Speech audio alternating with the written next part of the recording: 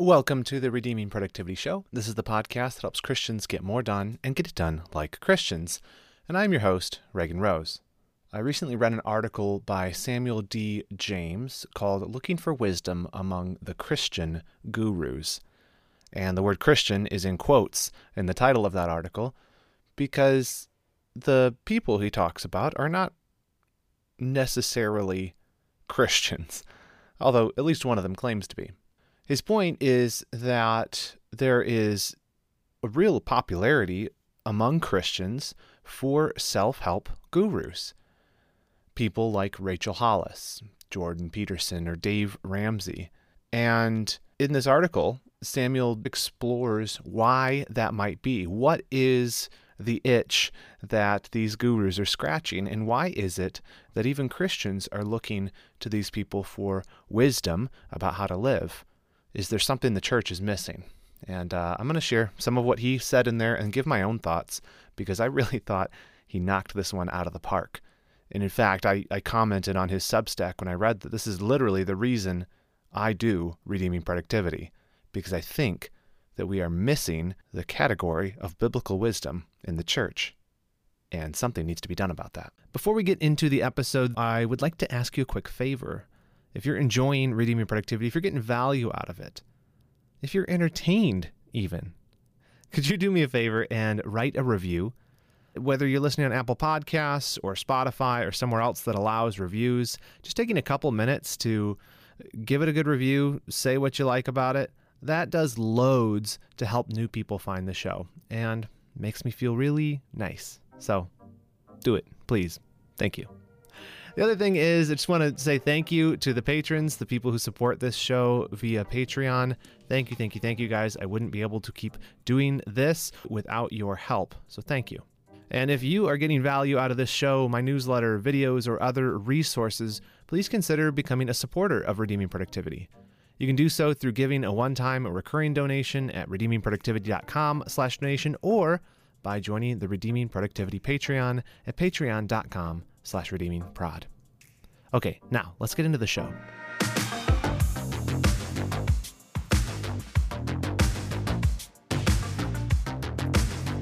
So the article again is called Looking for Wisdom Among the Christian Gurus, and I'll include a link to it in the show notes. But let's just walk through it together, and I'll share some quotes from it and comment as we go. For the purpose of this article, Samuel looks at really three characters, but they're representative of the idea of these self-help gurus and their influence on the church. So the first one he looks at is Rachel Hollis. She is the author of Girl, Wash Your Face, and he categorized her as basically an Instagram celebrity who's turned into a self-help guru. Another one is Jordan Peterson, who is well known, especially among young men, and he calls him the philosophical academic. And then Dave Ramsey, he calls him the folksy financial counseling version of Dr. Phil. Each of these people enjoys some degree of prominence within Christian culture. And it probably depends on your church or which corner of the Christian world you're in. But I'm guessing that for many of you, most, if not all of these names are familiar. Rachel Hollis helps girls wash their face. Jordan Peterson tells men they need to take responsibility. And Dave Ramsey wants you to cut up your credit cards. And Samuel says, this is a quote, he says, all three of these gurus offer what most of us refer to as self-help. And now the easy thing to do, and this is what I like about this article, the easy thing to do is to criticize the world of self-help. And it's an easy target. If you watch like video clips of like Tony Robbins conference or something and see him like karate chopping stuff and yelling and things like that, it can come off as cheesy. And it definitely is an easy target because the whole self-help thing is easily dismissed theologically. You say, oh, self-help? No, you need Jesus help. But what I appreciated about this article is that Samuel James goes a bit deeper and asks that question, okay, so it's easy to criticize, but why is it that even Christians are so interested in these things?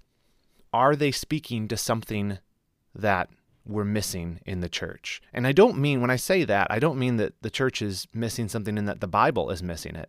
I think as we'll see, I'm getting ahead of myself here, But I agree with Samuel's assessment that the church is missing teaching on a really important category of Christian living, which is biblical wisdom. And the Bible has a ton to say about it. And when we don't talk about those things, the culture is more than happy to step in and fill the gap for us. So here's a quote from the article. He writes, "Conservative evangelicals balk at this lingo, pointing out that this kind of self-cheerleading tends to undermine worship of Jesus and instead turns the reader's gaze inward." Right? That is a very easy and accurate criticism. Self-help. No, that is not what we're about. It's not about you helping yourself, picking yourself up by the bootstraps. The whole thing with Christianity is that I can't do it. I need a savior who did do it for me. So that's an easy criticism, but he goes on, and I quote, "But stopping with the criticisms of the gurus won't do. Theological problems notwithstanding, the reality is that these gurus are gurus in part because they're speaking into real existential crises that must be spoken into by someone." Right? Whether it's Rachel Hollis, Jordan Peterson, Dave Ramsey, or somebody else, they are talking into something that people are experiencing. Their message is resonating for a reason. He goes on, quote, "For good or ill, Hollis, Peterson, and Ramsey are resonating with millions of people, many of whom are Christian, with messages of taking responsibility for life, letting go of shame and excuses, and believing that a better future is possible. Gurus exist to fill gaps, intellectual gaps, emotional gaps, spiritual gaps, etc. How they fill those gaps matters, but the gaps themselves matter too." He goes on, "The ascent of gurus, especially ascent in Christian spaces, should not merely trigger polemics and dismissals, but serious self-examination as to how well our theology and institutions are speaking into these gaps, and to what extent the failure to speak into those gaps has created demand for biblically deficient gurus who can read the anxieties of the times better than many pastors." Man, that's really good. I hope you listen to that. I think he's spot on. He's spot on. There are gaps in people's thinking. They're wondering, even Christians in the church are wondering, okay, how, he mentioned philosophical gaps. How does this all fit together? How can I think about life in a unified way? And I think Peterson speaks into this. In fact, I really enjoyed a few years back when I was still at Grace Community Church.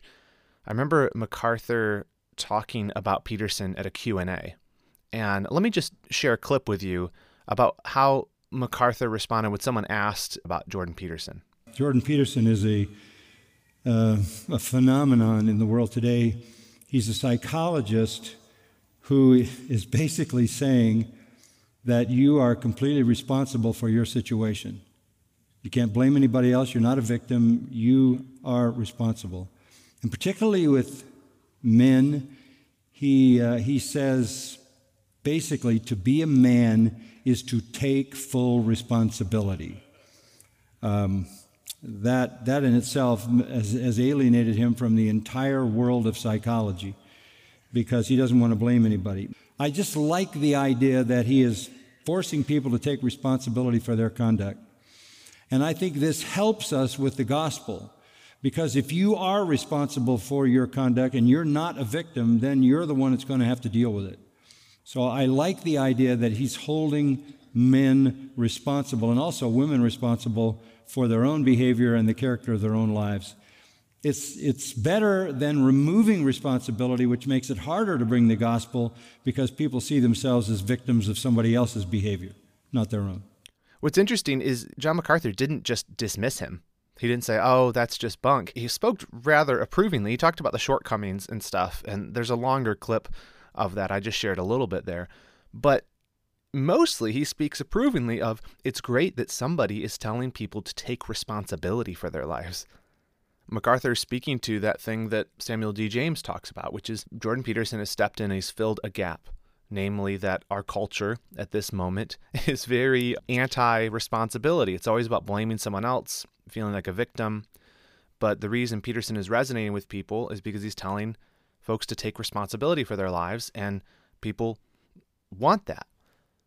But that should be what we're saying. That's in Christianity, to come to Christ is to first take responsibility for one's sins and say, wow, I have fallen short. I am to blame. And I need a Savior who can atone for those sins, who can forgive me, who can make me right with God. But you don't do that by blaming somebody else. You do that by first saying, this is my fault. I am a sinner and I need help. And so Peterson speaks that intellectual or philosophical gap. Hollis, she exhorts women to self-assertion, standing up for themselves, in some ways even taking care of themselves the same way Peterson does. And Ramsey, of course, he talks about financial wisdom and how you make sure you're not going into debt and you're budgeting well. And what's interesting is with all of these people, and James doesn't speak to this too much in depth, but they all really are about taking responsibility. And in fact, the entire genre of self-help is about responsibility. For as much as we want to demean calling it self-help, which I agree, that's a terrible name for it, it's really self-responsibility. It's really just making a decision. I need to make some changes if I want to see change in my life. And that high level, that concept of taking responsibility for your life is not unbiblical. It is biblical. And as James is going to go on to say, what this speaks to is the category of wisdom and wisdom literature. You even think about, in the Proverbs specifically, the comparison of the sluggard, the person who refuses to take responsibility, who always likes to put things off to say, oh, there's a lion in the streets, I can't go out today, or, falls asleep with his hand in the bowl of food, or a little slumber, a little more rest, and he falls into poverty. And that's compared, or rather contrasted, with the ant who is diligent, who gathers so that there is food in the winter, and the wise person throughout there who just takes responsibility. That is a wonderful, important, critical message for living wisely in this age. You have to take responsibility for your life. And so, to me, it really is no wonder that some of these even unbelieving, and I say unbelieving, not explicitly Christian in their message. I understand that Ramsey, I don't know him, I assume the best. He claims to be a believer. I know Jordan Peterson, I don't follow him too closely, but I know that he has recently said things that indicate he has some interest in Christianity. But that's my point in calling these people non-Christian. I mean that they're not in the church. They're not presenting these things from a Christian perspective particularly. Even if Ramsey says his stuff is influenced by biblical things, like they stand outside of a biblical worldview. Their message does. The point is that these people and their influence and their self-help messages enjoy a great deal of popularity among Christians. So how should we understand that? Here, let me quote from the article again. Samuel D. James writes, "The point is that one can either insist that the only reason Hollis and Peterson sell books is that materialistic feminists and jaded male culture warriors are really just that determined to read their worldview back to themselves, or one can point out the societal and even ecclesiological trends that invite the input of gurus. It's a question of what you think the average reader of these books is wanting. For my part, I don't think they're wanting ideology. I think they want answers." This is a very gracious thought that Samuel D. James is putting here. Just as we might be quick to dismiss the self-help literature, we should probably pause and I think say, wait a minute, maybe the people who are looking in the self-help section actually want help. And instead of just poo-pooing on that, we should ask, is there something we're missing? What are we leaving out? And as I've said a couple times already, this is literally why I do Redeeming Productivity. Because I think that Christian living as a category within the church is deficient in some ways. Not that the Bible's deficient, but the way that our churches, our pastors, and even the world of Christian literature speaks to how you live the Christian life is lacking on the tactical level. I think it's wonderful on the theological level. There's wonderful books on how to live the Christian life. My whole purpose in talking about productivity is to speak about the tactical level, by which I mean wisdom, because the Bible does speak to these things. How do you actually live day to day? How do you manage your time? How do you take responsibility for everything you've been giving and treat it like a steward? What does that look like in real life, in real space and time? Not simply as a theological concept, but that theology pressed into a morning routine, into how you set your goals, pressed into how you create a task list and stay on target with it. That's what I'm interested in. I love the theology, but much more, I want to live out the theology. I want to help other people to do that too. And so I do think that the popularity of these authors speaks to a deficiency in the church. And I even think that speaking to these things, offering biblical wisdom, having that be more part of how we talk about the Christian life is a wonderful evangelistic tool as well. People should be able to look at the church and look at Christians and say, those people have answers. Those people have it figured out. Not that we get everything right or that we live completely right, but that we know because we have the Word of God, that we know the answers. I've said this often on here and in many of my articles. Christians have the answer to the deepest questions of the universe. We know why we're here. We know our purpose. We're made to glorify God. And we've been left with very clear instructions in the Word from God, from our Maker, about how we're to live, how we're to worship, what it all means.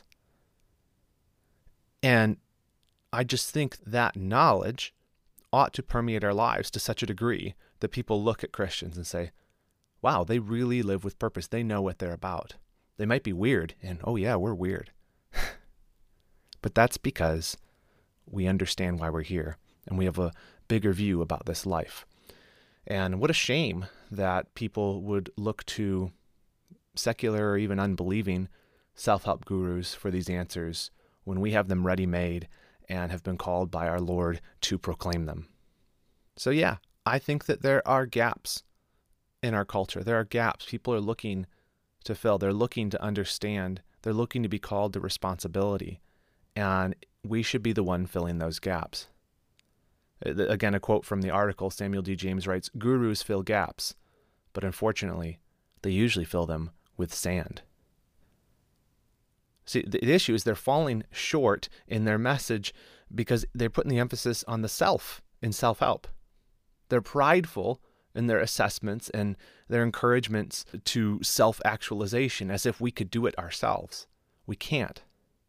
So what's the solution? What does Samuel James say the solution is to this? It's a recovery of biblical wisdom literature, teaching on that in our churches and more broadly. Here's another quote. He says, "Perhaps the ideal response to the ascendancy of gurus in Christian life is a recovery of the preaching and teaching of biblical wisdom literature.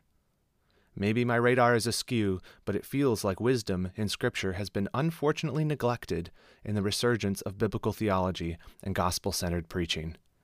Yeah, I very much agree. He even references in the article John Piper piece from a couple years ago where he breaks down a quote that's often attributed to Spurgeon, where he says, anytime you look at a text of the Bible, you should make a beeline to the cross. And a lot of people have held that up as a sort of a banner for how we should preach, that every Bible passage, no matter what it is, the objective is to get it as fast as you can, get to the cross of Jesus Christ. And one, that Spurgeon probably didn't say that. No one that I know of has been able to find that quote anywhere. But two, that's inspired what's called Christ-centered preaching, which obviously you should talk about the gospel. It's the most important thing. But Piper critiques it a little bit and says you end up missing a lot if you're just trying to use a passage as a pretext to get to the gospel, because there's a lot, especially in biblical wisdom literature, there's a lot there that is obviously builds on the gospel. The gospel has to be the foundation of wise living. But if you're just skipping over that and getting to, and let's talk about the gospel again, you can miss what the actual point of the passage is. And unfortunately, I think that has led to some of the problems we have in the church and some of the things that I try to address here, which is people don't know how to they don't know how to live the Christian life. I come from a Reformed understanding of the gospel, and people in my camp, we love to talk about theology. We love the theory of it. We love to discuss the nuances of the gospel, and that's important. But I do think that we're lacking in the actual tactics of Christian living, the actual day-to-day stuff, what it means to live and walk as a believer. Look no further than the fact that we're all just fighting each other on Twitter all day long. Last thing I wanted to share from this article is I like that Samuel James views this situation not as a challenge or an obstacle, but really an opportunity. He writes, "The rise of these gurus is an opportunity more than a challenge. Reformed evangelicals in particular can be so dismissive of quote-unquote therapeutic books and teaching that they can throw out the wisdom baby with the psychoanalytical bathwater." That's a great line. It doesn't need to be this way. The earth is the Lord's and the fullness thereof, and that includes all true wisdom, real encouragement, and genuine help of selves. We should long for an evangelical recovery of Christ-centered wisdom teaching that has eyes wide open toward the struggles of life in decadent modern society, and a theological literacy that bottoms out in worship. I agree. The prominence of these people in even Christian circles should tell us, wait a minute, is there something we're missing? Is there something that we're not talking about enough? And I think he hits the nail on the head. It's biblical wisdom. I wonder what it would look like if we Christians spoke more directly to these gaps in our society. We have a world that is begging for meaning. They're absolutely just floating in a soup of materialism and meaninglessness and decadence and indulgence, and they want meaning, and they should be finding it in the church. They should be finding it in the Word of God. But if the way we talk is only theoretical and we never get down to the wisdom of life, it's hard for people to understand just how transformative the gospel really is. They need to see it. They need to understand that there is more to the Christian life than simply accepting the message and then showing up at church, and in all other ways you look exactly like the world. No. Christians are stewards of these lives. Christians are called to live with wisdom, not so we can, quote-unquote, help ourselves, but because our God is worthy of our service. Our God is worthy of work that honors Him. Our God is worthy of lives that are dead set on stewarding our time, our energies, our abilities, our jobs, our families, every aspect of it.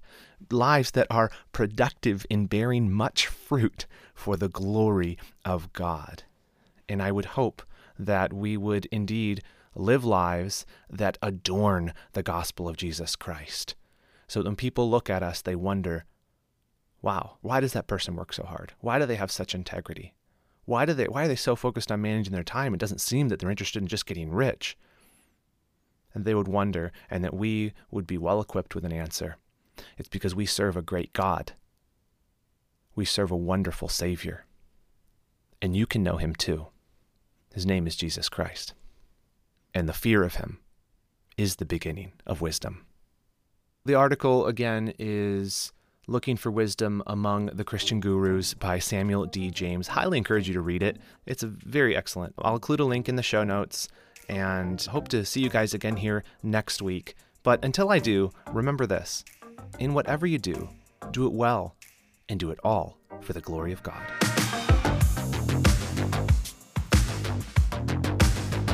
For more productivity from a Christian worldview, check out my weekly newsletter, Reagan's Roundup. Every Thursday, I share an insight along with the 5 best links I found that week that I think will help you in your journey to becoming a more productive Christian. It's totally free. Just go to newsletter.redeemingproductivity.com to sign up for Reagan's Roundup. That's newsletter.redeemingproductivity.com.